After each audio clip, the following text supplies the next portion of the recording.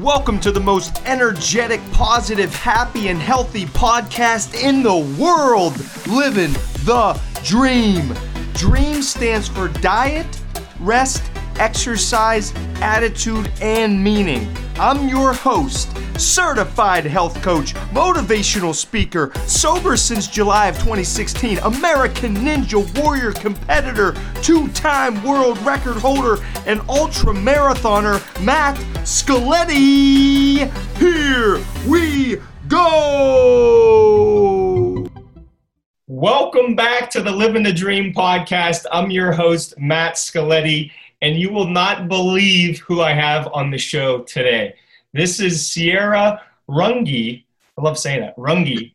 And this is insane. She is a United States Olympian and gold medal winner.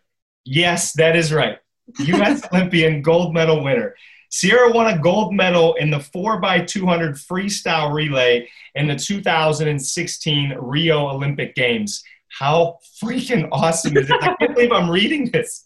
She was born and raised in Eastern PA, which is the wrong side of the state. Pittsburgh is the right side of the state, but that's okay. We'll let it slip. In 2013, she won 4 medals in the World Junior Swimming Championships. 2014, in the Pan-Pacific Swimming Championships, she got second in the 400-meter freestyle, fourth in the 1,500-meter freestyle, fifth in the 800-meter freestyle. And then in 2016, she dropped the bomb and won a gold medal for the United States of America. Sierra, welcome to the show. Thank you for having me. I'm super excited to be on. Me and you both. What a fun, this is just going to be a great conversation. And let's just start. We know what you've accomplished. We'll get there. Clearly, we want to hear about the Olympics. But let's take it back to your background. And have you always been swimming? And just talk about your upbringing and all that fun stuff. Yeah. So growing up, I lived in Eastern PA. And it's a small little country town. I grew up on 2 acres. Running around like chickens with our heads cut off with my older brother and my younger sister. We were always doing something growing up. And my parents always said to us, pretty much, they were like, okay, whatever you want to do, just tell us what you want to do and we'll make it work. No matter what, we'll figure it out. And my family also always watched the Olympics. And whenever we would have it on, we would just leave it on. Like it never turned off. And so when I was 4 years old, I was watching the 2000 games, and I would be, interested in gymnastics, interested in track and field. Like I'd just be like, da, da, da, da, and swimming would come on, and it was just like glued to the TV. And my mom was just like, weird. Like it's swimming. There's people going back and forth in a pool. Like I don't understand that obsession, but I was just glued. And my mom said that I pointed to the TV and looked at her and go, Mommy, I'm going to do that one day. And she was like, yeah, okay, we got to get you in lessons first. Like, you don't even know how to swim yet. Oh my goodness. 4 years old. Yeah, 4 years old. But I've always been obsessed with the water. From as soon as my belly button fell off, I was pretty much going in. So I was, my parents had to tie a pool noodle around my waist because I would just jump into my grandparents' pool without thinking. And they were like, yeah, you can't swim yet. Like, what are you doing? So I've pretty much been swimming my entire life. I played soccer for like a hot second. But pretty much my entire life has just been swimming. And it's been awesome. So I started swimming at my local YMCA, and I swam there until I was about 10. And then I transferred to a club team. And then when I was 15, transferred to my second club team. And that's where I started finding the most success in my sport. And I rode that one out until the Olympic Games. So. And when did you know I'm getting pretty good at this? I mean, did you have some confidence at 5-6 years old, or did it take into your, early? I don't think I realized that I could actually be a part of a national team until I was 17. I made a junior national team here and there, but I was a sprinter then. And then my coach was like, okay, we're going to transition you to distance events. And I was like, okay. He was like, you're 6'4" at 15. Like, we're putting you in distance events. Yeah. I'm huge. I've been huge since I was about 13. I've been like 6'3" since I was like 13 or 14. Oh my god. Yeah. So like, can you imagine a 13, 14-year-old 6'4" swimmer swimming next to the other 13, 14? No.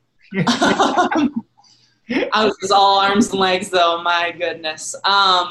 So my coach pretty much looked at my body type and said, you're long, you're lanky, you can pull a lot of water, let's put you in distance. And that is when my success turned. And that's when I started making my national teams, winning medals and doing all that good stuff. And ultimately what led me to the 2016 games and accomplished my 4 years old goal in life. So it kind of came full circle there. And so you're getting better at a young age. You're long, you're tall. How much of it, your success, at least early on, before the Olympic Games, was coaches, family, people around you, and how much of it was just Sierra pushing forward no matter what? Yeah. Growing up, it's always been a partnership between my parents, my coaches, and myself, because you can't have one section pulling one harder than another. So if I was pulling harder than my coach and my parents, it wouldn't have happened. If my coach was pulling harder than I wanted and my parents wanted, wouldn't have happened. If my parents pulled harder than my coach or I wanted, wouldn't have happened. So it was kind of an equal balance, equal partnership between my parents, myself, and my coaches. But my parents are the reason that I am who I am today. They're the reason I got to where I got today. They gave up everything to help me pursue my dream, help my sister, help my brother pursue their dreams. My mom would drive an hour and a half, us one way, an hour and a half to Baltimore for us to train. We would sit in the car all day, sit in a Starbucks. We called it the Pramper. So we had a Prius, but we used it as a camper, so we called it Pramper. But we would spend days in that Prius, days. But we did it, and my dad worked his butt off to make sure that we could do it. My mom did what she needed to do to get us to where we needed to be. And so it's like, I wouldn't be where I am today without my parents. So I commend them with everything. I'm just like, they're a godsend. And if they would have said, no, that's too far, no, that's too much, I wouldn't be who I am today, I don't think.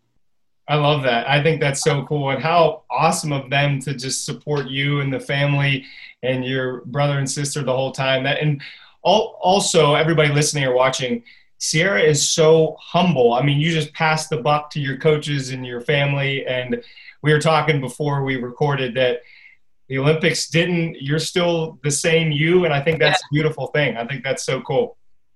Okay, so we'll get into the craziness start here. Yeah. So 2012, you're in the Olympic trials, and this is just based on me Googling you and seeing what your life's all about. Can you talk about, I read that you were 25th and 26th, and I'm just wondering, you're clearly young at that point. Was that a good thing for you? Was that not a good result? What were your thoughts at that point? I think that the swims in themselves, they were what they were. Obviously, being 25th and 26th at 16 is awesome. And it was my first trials, first big meet. I remember walking out from the ready room. So how they do it is there's a back pool where everybody warms up, and then you go to a ready room, and then you walk up and out onto the pool deck, the Olympic trials pool deck. And everybody told me, all my teammates, they were like, don't look up, don't do it, don't look up. And I was like, that's weird. Why wouldn't I look up? Like, this is Olympic trials. Why wouldn't I do? I like kept my eyes glued to the deck until I got to where we were about to walk out to our lanes, and I went, I almost peed myself. Like, it was so intense, so intense. I walked down and I was like, what? I have never, that was the biggest meet by far and away. And you'll hear this from a bunch of people, but swimming Olympic trials is probably the most intense swim meet you'll ever take part in ever. Which is true, because when we got to the games, it was like, all right, cool, we've done this, we're good, we made it. Like, wow. Yeah, so trials is super stressful, and going through that at 16 is just another added thing. And so all things considered, I was really happy with the results, and I made my first junior national team, and got to go to Hawaii. So that was pretty cool. So I was pretty pumped on all levels on that one, to be from Olympic trials, go to Hawaii, and make a team. So that's very cool. Not many people at 16 are flying to Hawaii for for swimming. You know, I was going to wait to ask you, but since you brought up the intensity of walking out there, can you tell us? I love talking to competitors and just finding out that moment before the gun goes off. Yeah. What is in Sierra's mind? Is it different every time? Is it the same every time? What's going on there? So it's pretty much the same every time. Obviously, you have to roll the punches on what your environment gives you, who's behind your lane, what's going on, how the timing is. But it was pretty much the same, and how I viewed it. I mean, obviously it was the Olympic Games, so I was like a nervous Nelly. But I warmed up the same that I always do. I put on my suit, the same timing. I did everything that I had practiced throughout my career. It was just textbook throughout. And then I was lucky enough to have 3 other girls in there with me. I was a part of a relay, because if it was individual, I would have been like, but I got to have 3 of my really, really, really good friends in there with me. And so we were, and I think 2 out of the 4 were veterans for the games. And so we were snapping pictures, we were laughing. Like, I'm pretty sure everybody else was like, what is USA doing? Because we're like just creating havoc in the ready room, just like goofing off. And it just released all the tension and the nerves. And so I was last on the prelims relay, which meant that I was the anchor, which meant that, okay, China's over there and that country's over there, and like, oh, okay. And so diving in, I was like, oh no. Oh yeah. And then I remembered, it's just another 50-meter pool. I've done this a million times. I know what I'm doing. And so I didn't let it get to my head, which was really good. But yeah, it's pretty much every race I've done, every race I do, it's the same setup, same warm up, same suit up, same pretty much routine, everything that I've done my entire career. So, I mean, that makes a ton of sense. Then it's just like instincts in your training took over as soon as the gun goes off. Yeah. So, okay, so just real quick, because I just find this fascinating. In 2014, you're in the Pan Pacific Swimming Championships in Australia. And correct me if I'm wrong, but it sounds like the 400-meter freestyle was an insanely awesome event. I'm assuming one of your best events.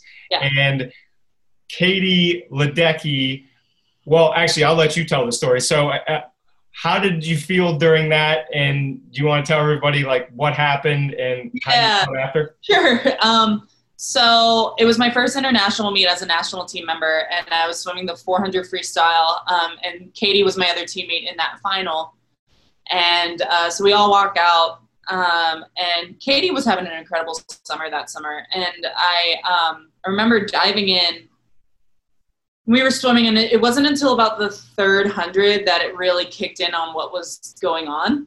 Not that I was on autopilot, but I kind of just like went. And so that third 100 was like, okay, kick it into higher gear. And then I started looking around to see where I was, and I realized Katie was gone.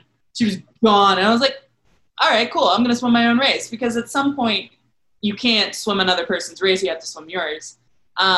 But then I could see on the other side of her that there was nobody else on the other side of her. And I was like, oh, like I have a chance here. And so we hit that last 100 and the last 50.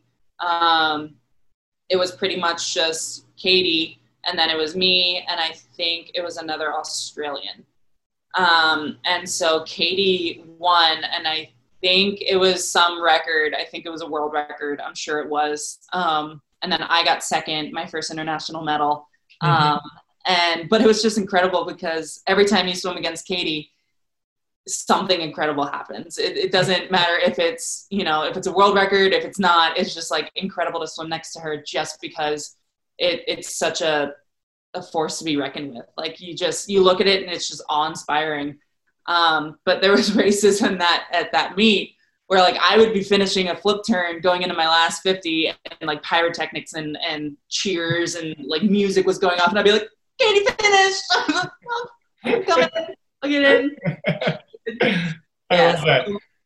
So basically, she had to set a world record just to beat you is the bottom line. Yeah, God. I wish that was the case. But Katie is one of those people that she will set a world record whether there's somebody chasing her or not. She's one of those. It's awesome. It's so cool to see. Well, and it's so cool. We were talking a little bit before we recorded that it seems like there's such a mutual respect there. And I'm often saying on this podcast, you are the average of the people that you surround yourself with. And it seems like in your case, that couldn't be more true. Do you feel hanging out with Katie and other great swimmers that it just levels you up? Yeah, growing up, it's always been finding your people. That's how it's been for my entire life is you always operate better. You always function better when you're around your people. And so these are my people. These elite athletes are my people. We are like-minded. We physically, push ourselves, mentally push ourselves. We all have a common goal. We all have a common lifestyle. So it's our people. It's funny because you can be here, you can be in Pennsylvania, you can be California. You will always have that group of collective people just because of this camaraderie that you find in this sport. I love that. I think that's powerful for anybody, for any takeaway. If it's in business, if you're around your people that are playing the business game higher than you, be around them and they'll just level you up. It's all about finding your people, and it's all about who makes you better, who elevates you, who, doesn't bring out your worst, brings out your best. I love that. And I'm sorry, Sierra, but I can't wait any longer. We got to hear about the Olympics. I know everybody wants to hear. I'm excited. By the way, for those on YouTube, I got my USA shirt on. I'm representing. Should have brought the flag. Should have had to be waving the flag. Okay, so walk us through, because honestly, I don't know a lot, and I'm sure a lot of listeners and viewers don't know exactly how it works. How do you get into the Olympics, and when did you find out? And kind of tell us that story. Yeah, so for swimming, it is at Olympic trials, we have a meet about a month and a half out from the games. So it's super right up the timeline. But that way we get the best team we possibly can and set us up for the best results as possible for representing our country. So when you go to trials, top 2 individual make it, top 6 for a relay make it. So if you're in a relay event, such as the 200 freestyle, top 6 and up make it. If you're in just a strictly individual race, like the 400 freestyle, top 2 make it. Okay. So you got to be top 2 or top 6 in the nation, which is pretty intense in and of itself, because the United States is one of the deepest talent pools of swimming out there. It's insane. We have, I think it's the top 25 or 50 rank make the FINA A cut, which is equivalent of making a international meet for some other countries. So we have talent, everywhere. And that's what makes it so intense, is that everybody is fighting for the spot. There's black horses that come out and they, there's somebody that you wouldn't even think of and they come out of nowhere and they break through and they make the team, and it's like, oh.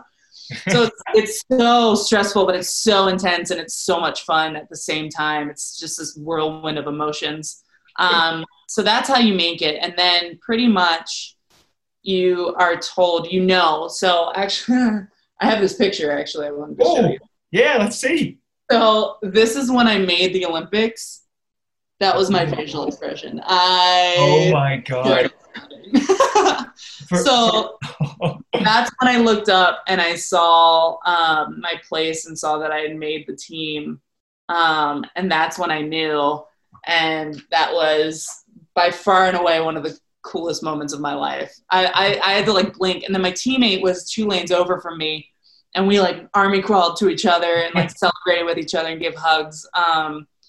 So it was just an incredible feeling to make the Olympic team. And then from there, I think we went home for a week, back to your clubs and just to get everything settled. And then we were whisked away to training camp. So we were in San Antonio for a while, and then we went to Atlanta for a while. And that's where if you see the carpool karaoke, that was when we were in Atlanta. I wanted to bring that up. I saw that. Yeah.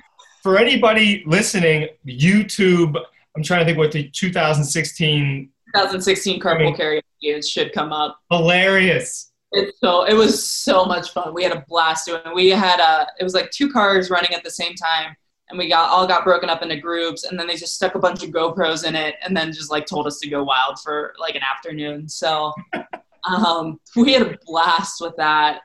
So we were jamming out. Yeah, we were all just going hard. It was awesome. So then from there, we went down and we actually got a private plane down to Rio. That's what we did. So that was pretty cool. So then after that, we got settled in the Olympic Village. The first morning, I woke up insanely early because I was just so wired. But then we were there for probably about a week to acclimate to everything, to figure out where everything was, get the food in our system, all that good stuff. And then it was opening ceremonies, and then the games begun. Okay. Game from start to finish. We got to get into, like, I don't know about everybody else, but the opening ceremonies to me, I get teary-eyed, I get goosebumps, and to be there as a fan is one of my goals in life, but to be there as an athlete, just tell us, like, before, like, when you're there and all the USA team is around, then when just walk us through. I can't even imagine. So you just like meet such incredible people. So everybody congregates, everybody gets changed, those that are walking through the ceremony. Not a lot of swimmers get to walk or want to walk because swimming starts the day after the ceremonies, and it's a lot of walking and a lot of wear and tear on your legs. Luckily, I was the 5th day, so I could go, walk, recover, and be ready to race. Michael was there because he was the flag bearer, which was fun because I got to be – so Michael and I were teammates for 2011 all the way through 2016. Michael Phelps. Mm-hmm. Oh, wow. Yeah, so I trained with North Baltimore Aquatic Club and Bob Bowman. That was my club team, 15 and up. So I was on a group team with him. So it was really cool because I got to be his first one and my first one were the same one, even though this was his fifth games. Wow. So that was really fun to be a part of with him. And then I think there was 5 in total and then some staff with us.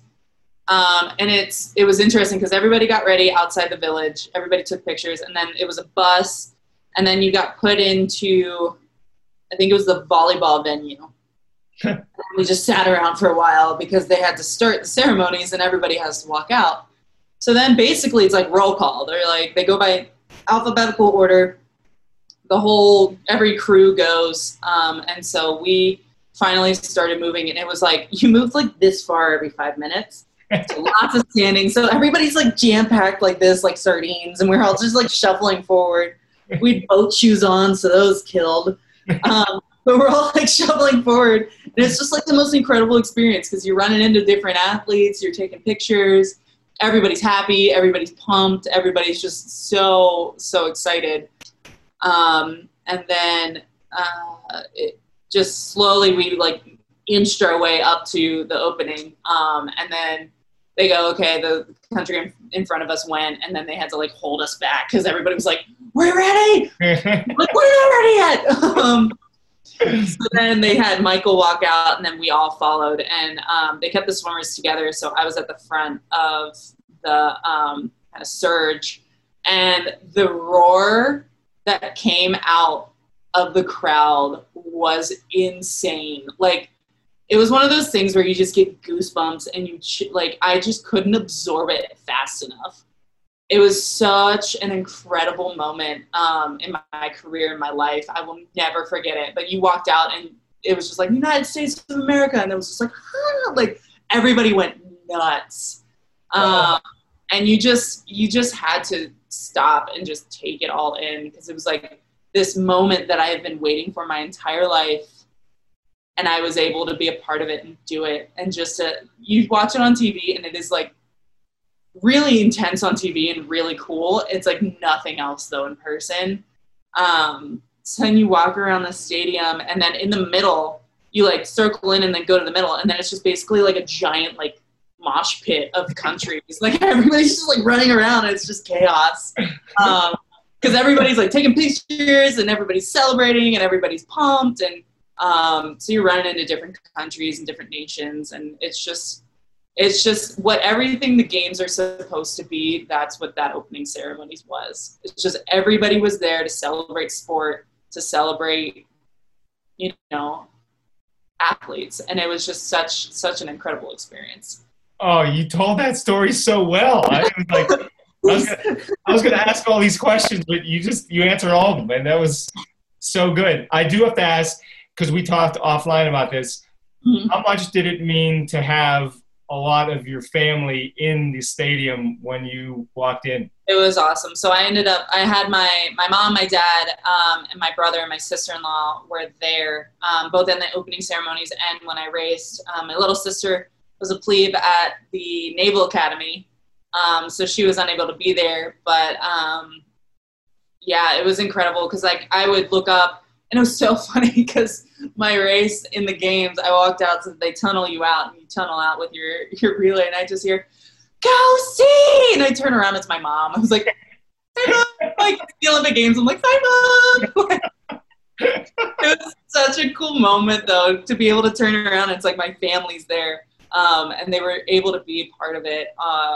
They were able to experience like the Olympic Games as visitors, which was really cool for them as well. But I won't forget that, though.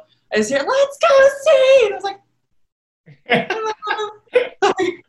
I have to admit, of when I was researching you before this, I watched a couple YouTube videos, and she is very, she likes to be verbal in supporting her daughter while she's holding the camera. And my favorite is when she's at home, when she'd be at home and you watch the video, and we'd get videos sent of my mom videotaping the screen, and she's, "Come on, C, get him, C, go, C, go, C." And it's just, I love it so much. It makes me laugh. And it's so funny because she's there even though she wouldn't be there in those scenarios. That's what moms do. That's what moms do, and I love it. I wouldn't have it any other way. Oh, I think that's so cool. And thanks for opening up about all that, because absolutely. I think I've never heard anything like this. I've never heard a firsthand experience of walking in Olympic Stadium. And so how about a little, just because you mentioned the different countries and it's like a mosh pit, what's Olympic Village like? I mean, is it like a party? Is it like everybody's serious? What's it like? So the village is very much a village, and that's the cool part. But it wasn't like a big party zone. It wasn't, everybody was pretty much like honed in onto what they were doing. I'm sure later in the games, like when the closing ceremonies were happening, I'm sure that was a lot bigger. I flew home midway through because I had to go to school. So, but when I was there, it was pretty much like you'd sit down and you'd be like a table over from Australians, a table over from like China, you'd be a table over from England, and like everybody would just be mingling and talking. And how the cafeteria was set up is it's like 2 football fields long, essentially, which just like tables and chairs, like lunch tables and chairs. And then they have different cuisines all in the front where you can go up, you get a tray, you pick what you want, and then you go sit down. And so like you'd have like teammates that swim in the U.S. that know each other, but are representing different countries and nations sitting down, and then you have different sports sitting down. And it was super interesting because like you could tell the sports from what their body type was. Like I'd be like, "That's a gymnast, clearly." Like, "That's a basketball player, clearly." Because before that, I had only been in meets where, like worlds, where it's strictly swimmers and divers and water polo players. But, you know, it's all similar body type. But then you go to the Olympics and it's like every body type under the sun, which was really cool because it's like, it was very confusing but very refreshing at the same time. You almost like made a game out of it. You're like basketball, gymnast, track and field. Don't know what you are, but good on you. It was a lot of fun. But everybody kind of walked around. Everybody wandered. Everybody was taking it in, which was really cool. Oh, that is so cool. Of course, I'm thinking some people may have thought you were basketball at 6'4". Oh, I'm sure. I've gotten everywhere I go. It's, are you a basketball player? Volleyball player? Yeah. Yeah, that's right. There you go. I had one person ask me once if I was a diver, and I just went, oh, man. I'm like, I am 6'4", sir. Like, good gracious. Oh, I love it. So yeah. it's going amazing at the Olympics. The opening ceremonies are awesome. Walk us through the path to the gold medal. How the heck does this happen? Yeah. So day 5. So every day we were there supporting. If you had business to take care of, you went to the pool, you swam, you went home. But after you were done, or if you weren't swimming for a couple of days, Team USA was always in the stands. Always. Which was awesome. So like we had a little section taped off. So I was there cheering everybody on for the first like couple days. And then day 5, it was like all business. It was like, all right, here we go. And so I did my typical routine. I did everything I normally do, suited up. And then my relay met with the coaches, got the pep talk, and then we walked through.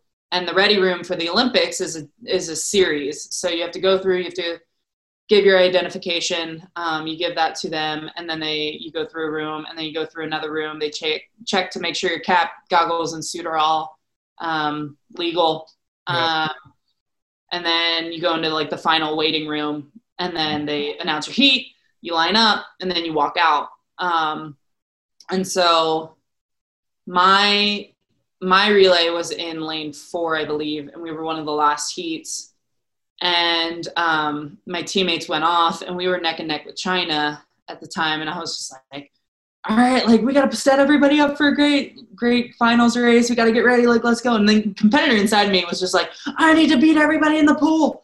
So I was anchor. And I just remember thinking to myself, I had a very slow turnover time. So really slow start time for a relay. But I just remember being like, I am not going to be the one to DQ this relay. I won't do it. So I had a super safe start, super safe. But when I got back to the coaches were like, good job. Thanks. And so I kind of blacked out a little bit when I swam it. It was one of those things where I was so focused. I just remember my calves cramping really bad, which was so funny. Like it's just like the weirdest things that you absorb when you're racing. But I was racing, and then the final 50, I remember just pulling ahead. And I hit the wall, and I hit the wall, like cheered with my teammates, and then I just flopped back in the pool because they had the Olympic rings up above where the starting blocks were. And I just kind of flopped, and I floated for a solid couple minutes. Probably what felt like a couple minutes. In reality, it was probably a couple seconds. But I just soaked it all in because I was like, that was amazing. Like, that was incredible. It was everything I've ever trained for from 4 to 20. 16 years of training, and I did it. And I was just like, I was the last one out of the pool. My teammates would be like, Sarah, get out. I was like, but then I got out of the pool. I hugged my teammates, high fives all around. And then we walked back to our spot. I warmed down. And then the night relay, I was up in the stands. And I explained this earlier, but I'll explain it again, is because they take top 6, what they do with relays is they'll take like the bottom 4.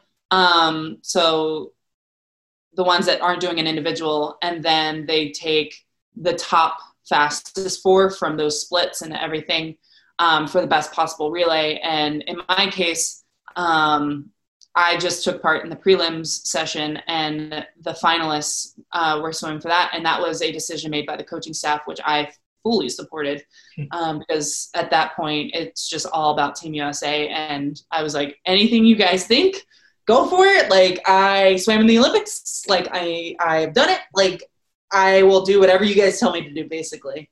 And so I was all for the night relay. They set us up great.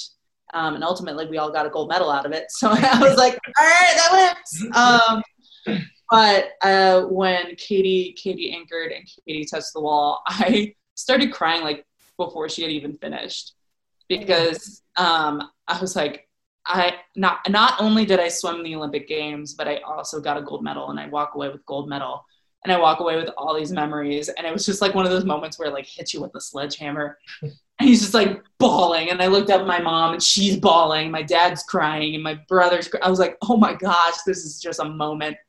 And it was just one of the most surreal moments of my life.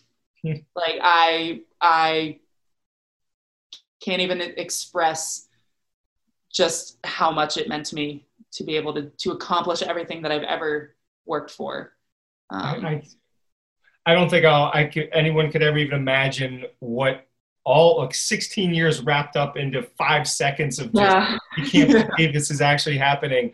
That had to be just like the world felt perfect for. Yeah, everything fell into place in that moment. I was like, oh my gosh. And I count myself as one of the luckiest people in the world to have accomplished my dreams, to make it to the Olympic Games, the pinnacle of the sport, and to walk away with the gold medal. Like, goodness gracious. It's like right? so perfect. Yeah. So as you know, I'm a big rah-rah USA fan, and I will get choked up if somebody's just singing the national anthem and I'm at a ball game or whatever. I can't even imagine. What can you try to put into words when you're standing there with the gold medal around your neck, watching the American flag and the Star-Spangled Banner playing? I mean, can you try to put it into words? It's just it's an unbelievable pride that we get to represent, I think, is the greatest country in the world. Like, we are representing everybody in the US, and I know that everybody in the US is cheering us on and pushing us on and has our backs. And it's just such a feeling of just overwhelming pride and overwhelming joy to be able to have done this for ourselves, and B, represented the country and represented the whole population. Like, it's such a feeling. And our national team director called it the national anthem is our fight song. And so that was our fight song. And pretty much every time it went off, it's just like, it's another badge of honor. It's another pride. It's another everything. It's another fight song. And it's also fun because it's like when you hear the national anthem go off, like 4 events in a row, you're just like, yes, like, we're doing good. So it's so many emotions wrapped into one. It's just so overwhelming. And it's like the same feeling that you guys get at home is what we feel. And it's just in person. It's just such a prideful thing. And it's amazing. Oh, I love it. My face is hurting because I'm smiling for the last 20 minutes. I mean, this is just, okay. So thank you for going into detail on that, because I mean, I could fire another 400 questions at you, but I mean,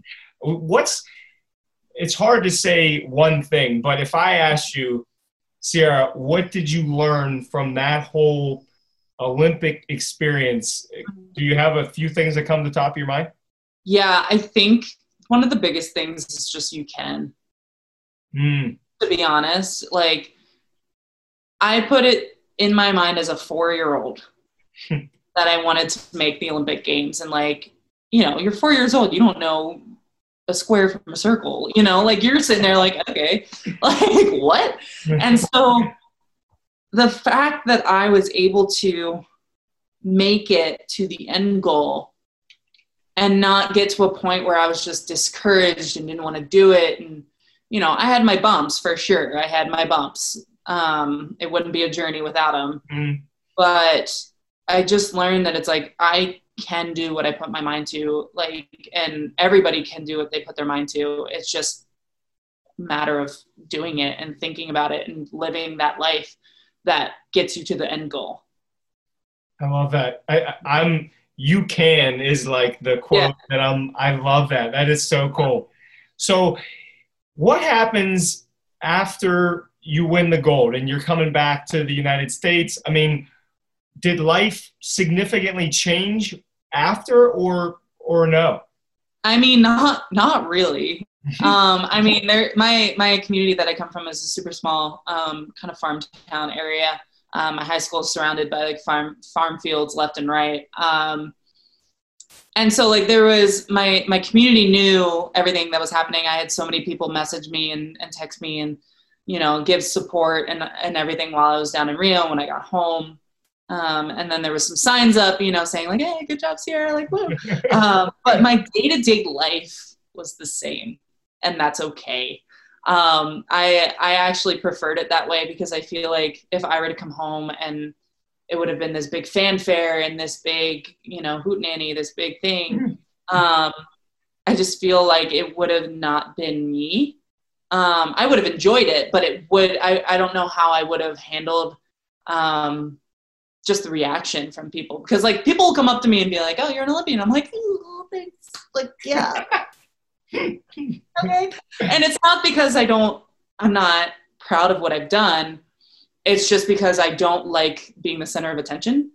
And I don't like bragging about myself. I am the worst like when I have to write an email that's like, okay, tell me 10 things that like, you know, like about yourself that and I'm like building a resume was like the hardest thing in my life. You just have to like write down all your accomplishments. I'm like, oh my God, I'm bragging. So I really enjoyed just coming home.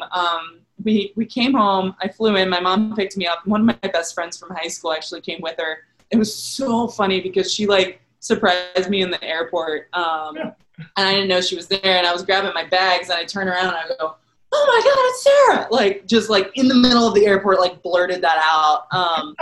So that was fun. Like I appreciated that. And then we went home, and it was funny because I got my favorite sub shop sandwiches for a celebratory little snack. And then I just watched the rest of the games at home, and I just kind of lived life at home, which was really fun and really nice to just kind of take a step back and reflect and absorb everything that had happened.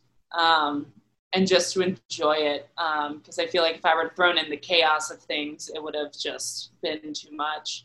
And then I saw my sister. I got to go down to the Naval Academy and see my sister afterwards. And so it was good family time, good me time, good post-games time.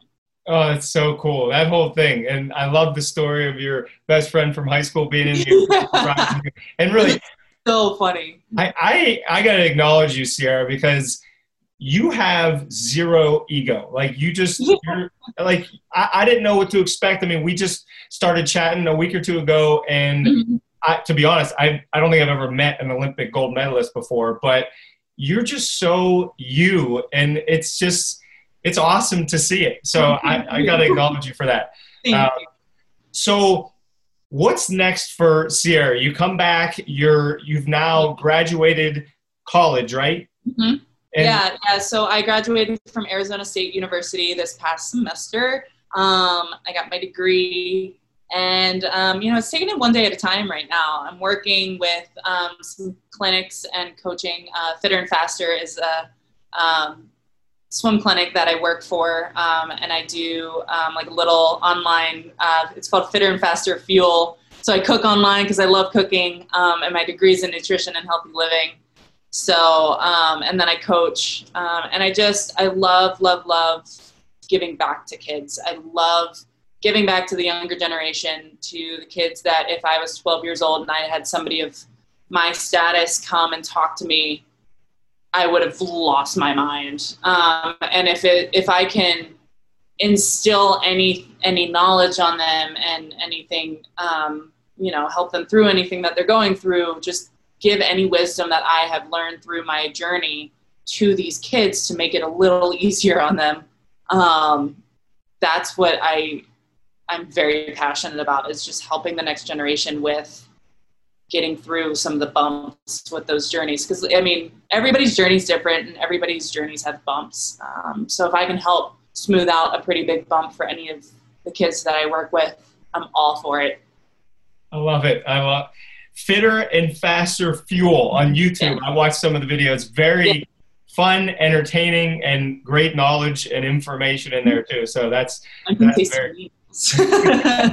And it's fun because all the meals that I make are pretty much everything that my mom has made me growing up, everything that I make for myself to fuel. And it just kind of comes full circle because it's not like I'm making these crazy recipes up. It's pretty much everything I eat on a regular basis, which is really nice. I love it. I think that's great. And I'm sure with speaking to those kids, I saw there's a video floating around out there. You're speaking at a YMCA, I think, and the looks on the kids' faces, you can just tell, I mean, you're just their hero. And it's so cool to see that. We need to get you on like the speaking circuit or something to all these. I would love to. I feel like I have a story that is very relatable. And if I can make it through some of the things I've made it through, anybody can make it through.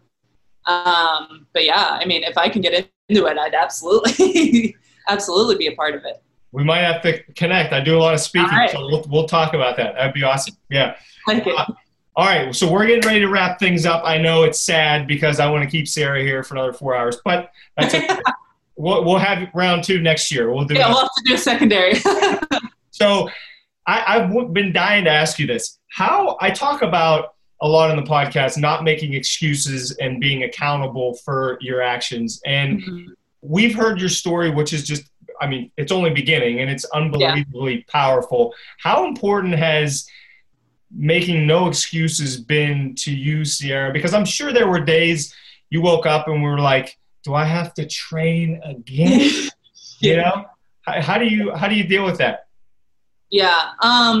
So growing up, a lot of this is growing up and this is where my parents had come into such a big influence in my life, because growing up, it was always the push and pull between, am I a normal kid or am I an elite athlete? Like, it was always these dueling things. And the critical point, I will always say that this is one of the biggest turning points in my career.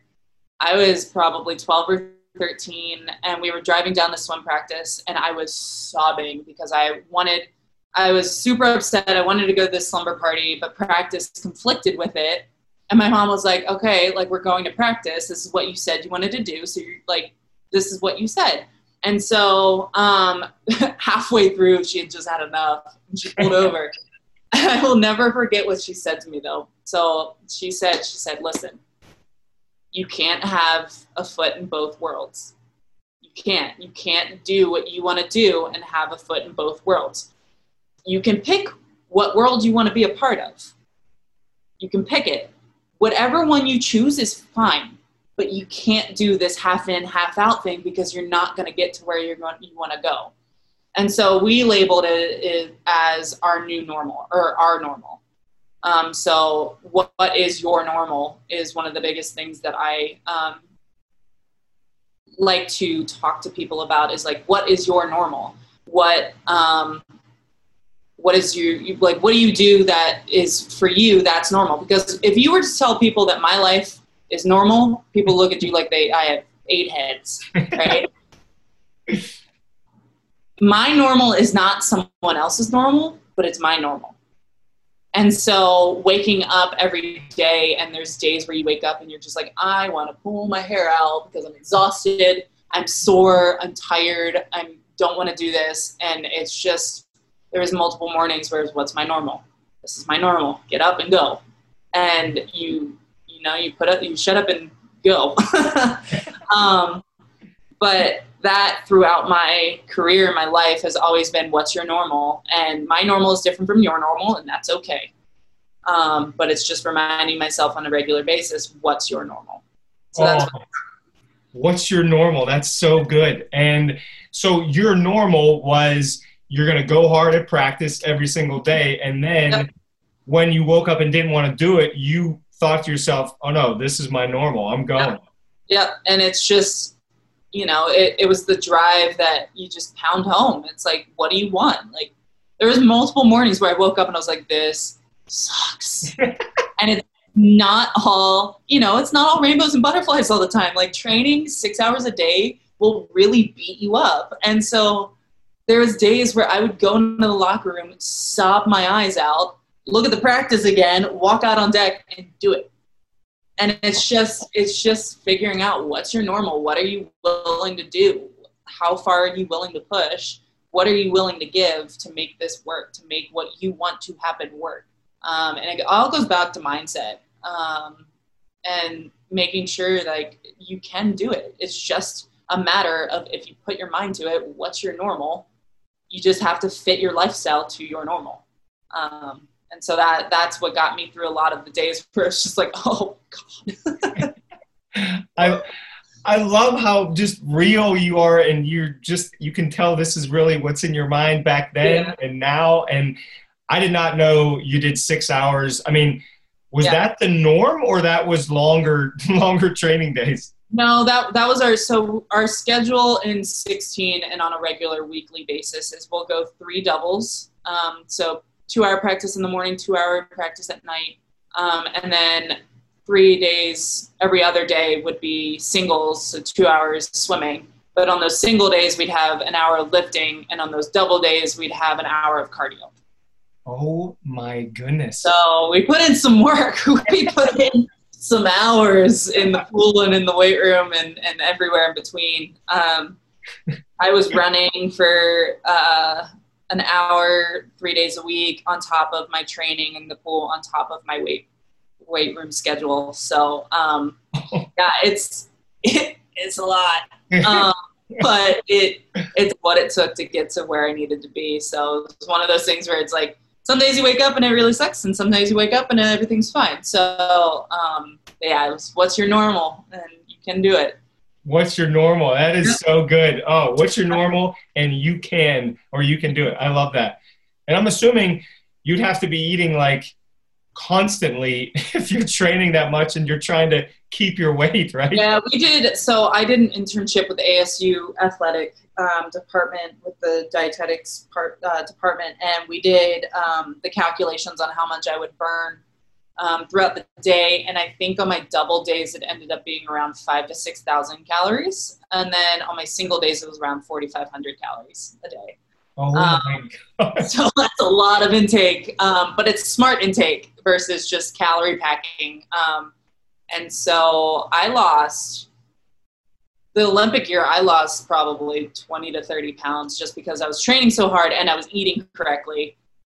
So like the balance was I like ended up slimming down really, really well, and then just putting on some muscle. But it's all about eating right. But getting those calories while you're trying to like eat spinach is also kind of hard. So that was kind of something that inspired me, though, that and my sports dietitian that I worked with at the USOC, to be on the dietitian pathway. Because again, if I can help people figure out how to fuel their bodies and fuel their minds, like I am all about it. So I love that. That's I can't wait to see where that all goes. And will you keep putting out the YouTube videos for people to see?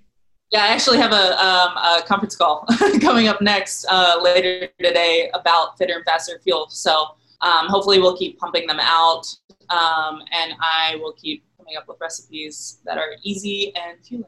I love it. We'll have to put that in the show notes so everybody knows how to check that out, because you have the knowledge and it's fun to watch. So it's just a fun show.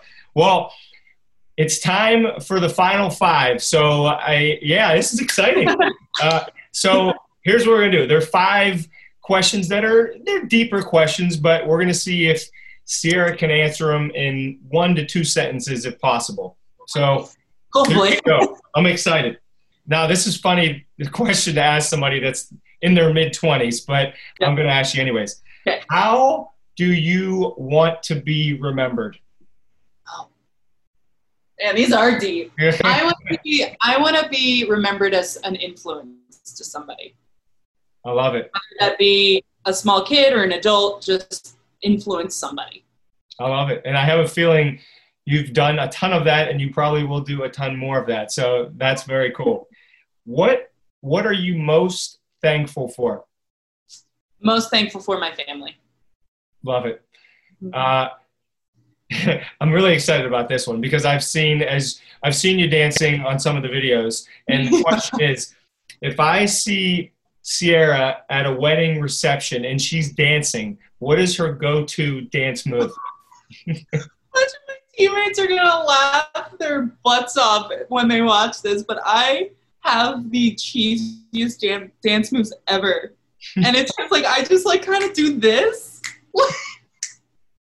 Or this. At my brother's wedding, I literally just did this the entire time. Like, I just, hands out, cheesiest dance moves ever. I do it on deck before practice all the time and everybody laughs at me, but I do it just for the laughs and for the kicks and giggles. But it's just like, I just like joke around. I'm like, at my wedding, this is what you're going to see right here.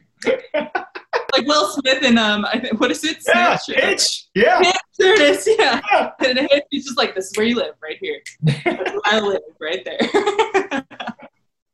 I don't know why I pictured you like going off the rails with the no. Oh yeah, I mean, trust me, I will show it. I will throw in a good shopping cart and a good sprinkler any day of the week. Oh, that's so good. I love it. Yeah. Plus, if you're listening this on the podcast, you got to watch the YouTube video so you can see what Sierra was just doing. Yeah. Yeah. Then you get the full visuals. Like that's what I go to. Okay. What is the biggest obstacle you've overcome? Biggest obstacle? Not having like-minded people surrounding me. Oh, that's interesting. That's very interesting. Okay, so just because I got to ask a follow-up. So if anybody has, if they have a group of friends that maybe they don't feel like they connect with, do you have advice for somebody in that situation if you have a group of, Yeah, I found myself in situations like that a couple times throughout my career and through my life. And just, it's hard because that's your, if that's your group of people that you hang out with, but you might not be, getting better from it, benefiting from it, and you know that it is a detriment to you, you just have to make that decision to step away. And that can be one of the hardest decisions you will ever make. I had to do it 3 times, and it was the hardest decision I've ever made because in the moment, you feel like it's just not right, and it's like tearing you apart. They're your friends, you care about them, but they're not right for you. And so stepping away for the benefit of you is probably the hardest thing, but it's the best thing for you. And having like-minded people, when you have that group, you will know it and you will feel it, and you won't have that conflict of, am I being better by the people I'm surrounded with? I mean, you've said a lot of gems in this little chat. That might have been the best thing. That was powerful. And I love how you said you may still care about them. It's not like you have to hate the person, but I mean, if you need to remove yourself, that just makes a lot of sense. Yeah, it's the self-awareness that it's not what's best for you. And that applies to every situation. It applies to, relationships, friendships, the whole 9 yards. Is if you have to be able to acknowledge that that's not the right place for you and that's not the right people for you. And that in and of itself is probably the biggest step. The next biggest step is just removing yourself from that situation and that group or that person. And it's so hard. It doesn't mean you have to hate their guts. You can still care for them, but you need to acknowledge that it's not for you. It's not the best for you. But that is something that I've had to fight with a lot throughout my career and throughout my life. So if somebody was in that situation, that's probably what I would say to them. That was amazing comment. And just so everyone knows, Sierra had no idea that question was coming. And you just knocked that one out of the park right there. Wow. Yeah. That was a great response. Yeah, you should take a bow. I think you should definitely take a bow. All right, last one. And you can have more than one if you want, but if I ask you, who is your hero, who would you say? Ooh. This is like the one, like if you would sit down with somebody dead or alive, like who would you sit down? Louis Zamperini. Who is it? Louis Zamperini. He is he was a Olympian, and then he was a prisoner of war. If you haven't read the book Unbroken or seen the movie Unbroken, that's him. And his story, I would I would sit down and talk to him forever. Because I read Unbroken, and I read that through like one of those dark times where I was like figuring out myself and figuring out like, okay, like what am I doing with these people that I still care about, like that situation we just talked about. And I read that book, and that really, really hit home, and was just like, that was where the whole like flip switch of like, you can do it, all this like brain just like, and I just latched onto that and his story because it was so incredible. And it was like, I have gone through nothing compared to him.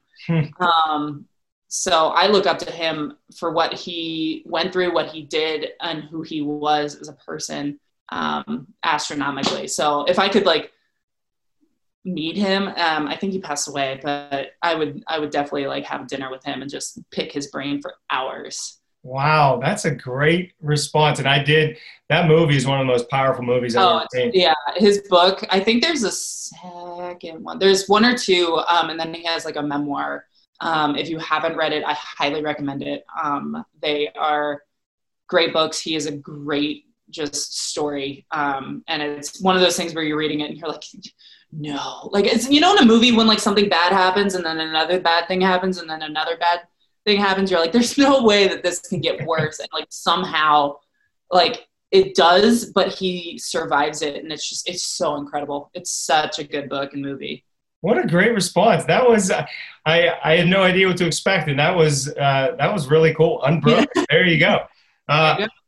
Well, I appreciate it, Sierra. This has been, I'm just, my face seriously smiling for. I know, it's like my cheeks. Oh, this is so much fun. And can you tell everybody, if somebody wants to follow along, they know where to go on YouTube to watch the show, which is amazing. Yeah. What about social media? Where are you most active?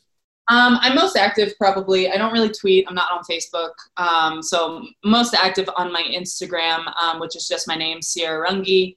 And if you guys watching this, if anybody feels relatable to, something I've said or something struck home, I try to be good about my messages. Sometimes I'm not too great about it, but please don't hesitate to reach out. I am very open and willing to chat if anybody connects with this.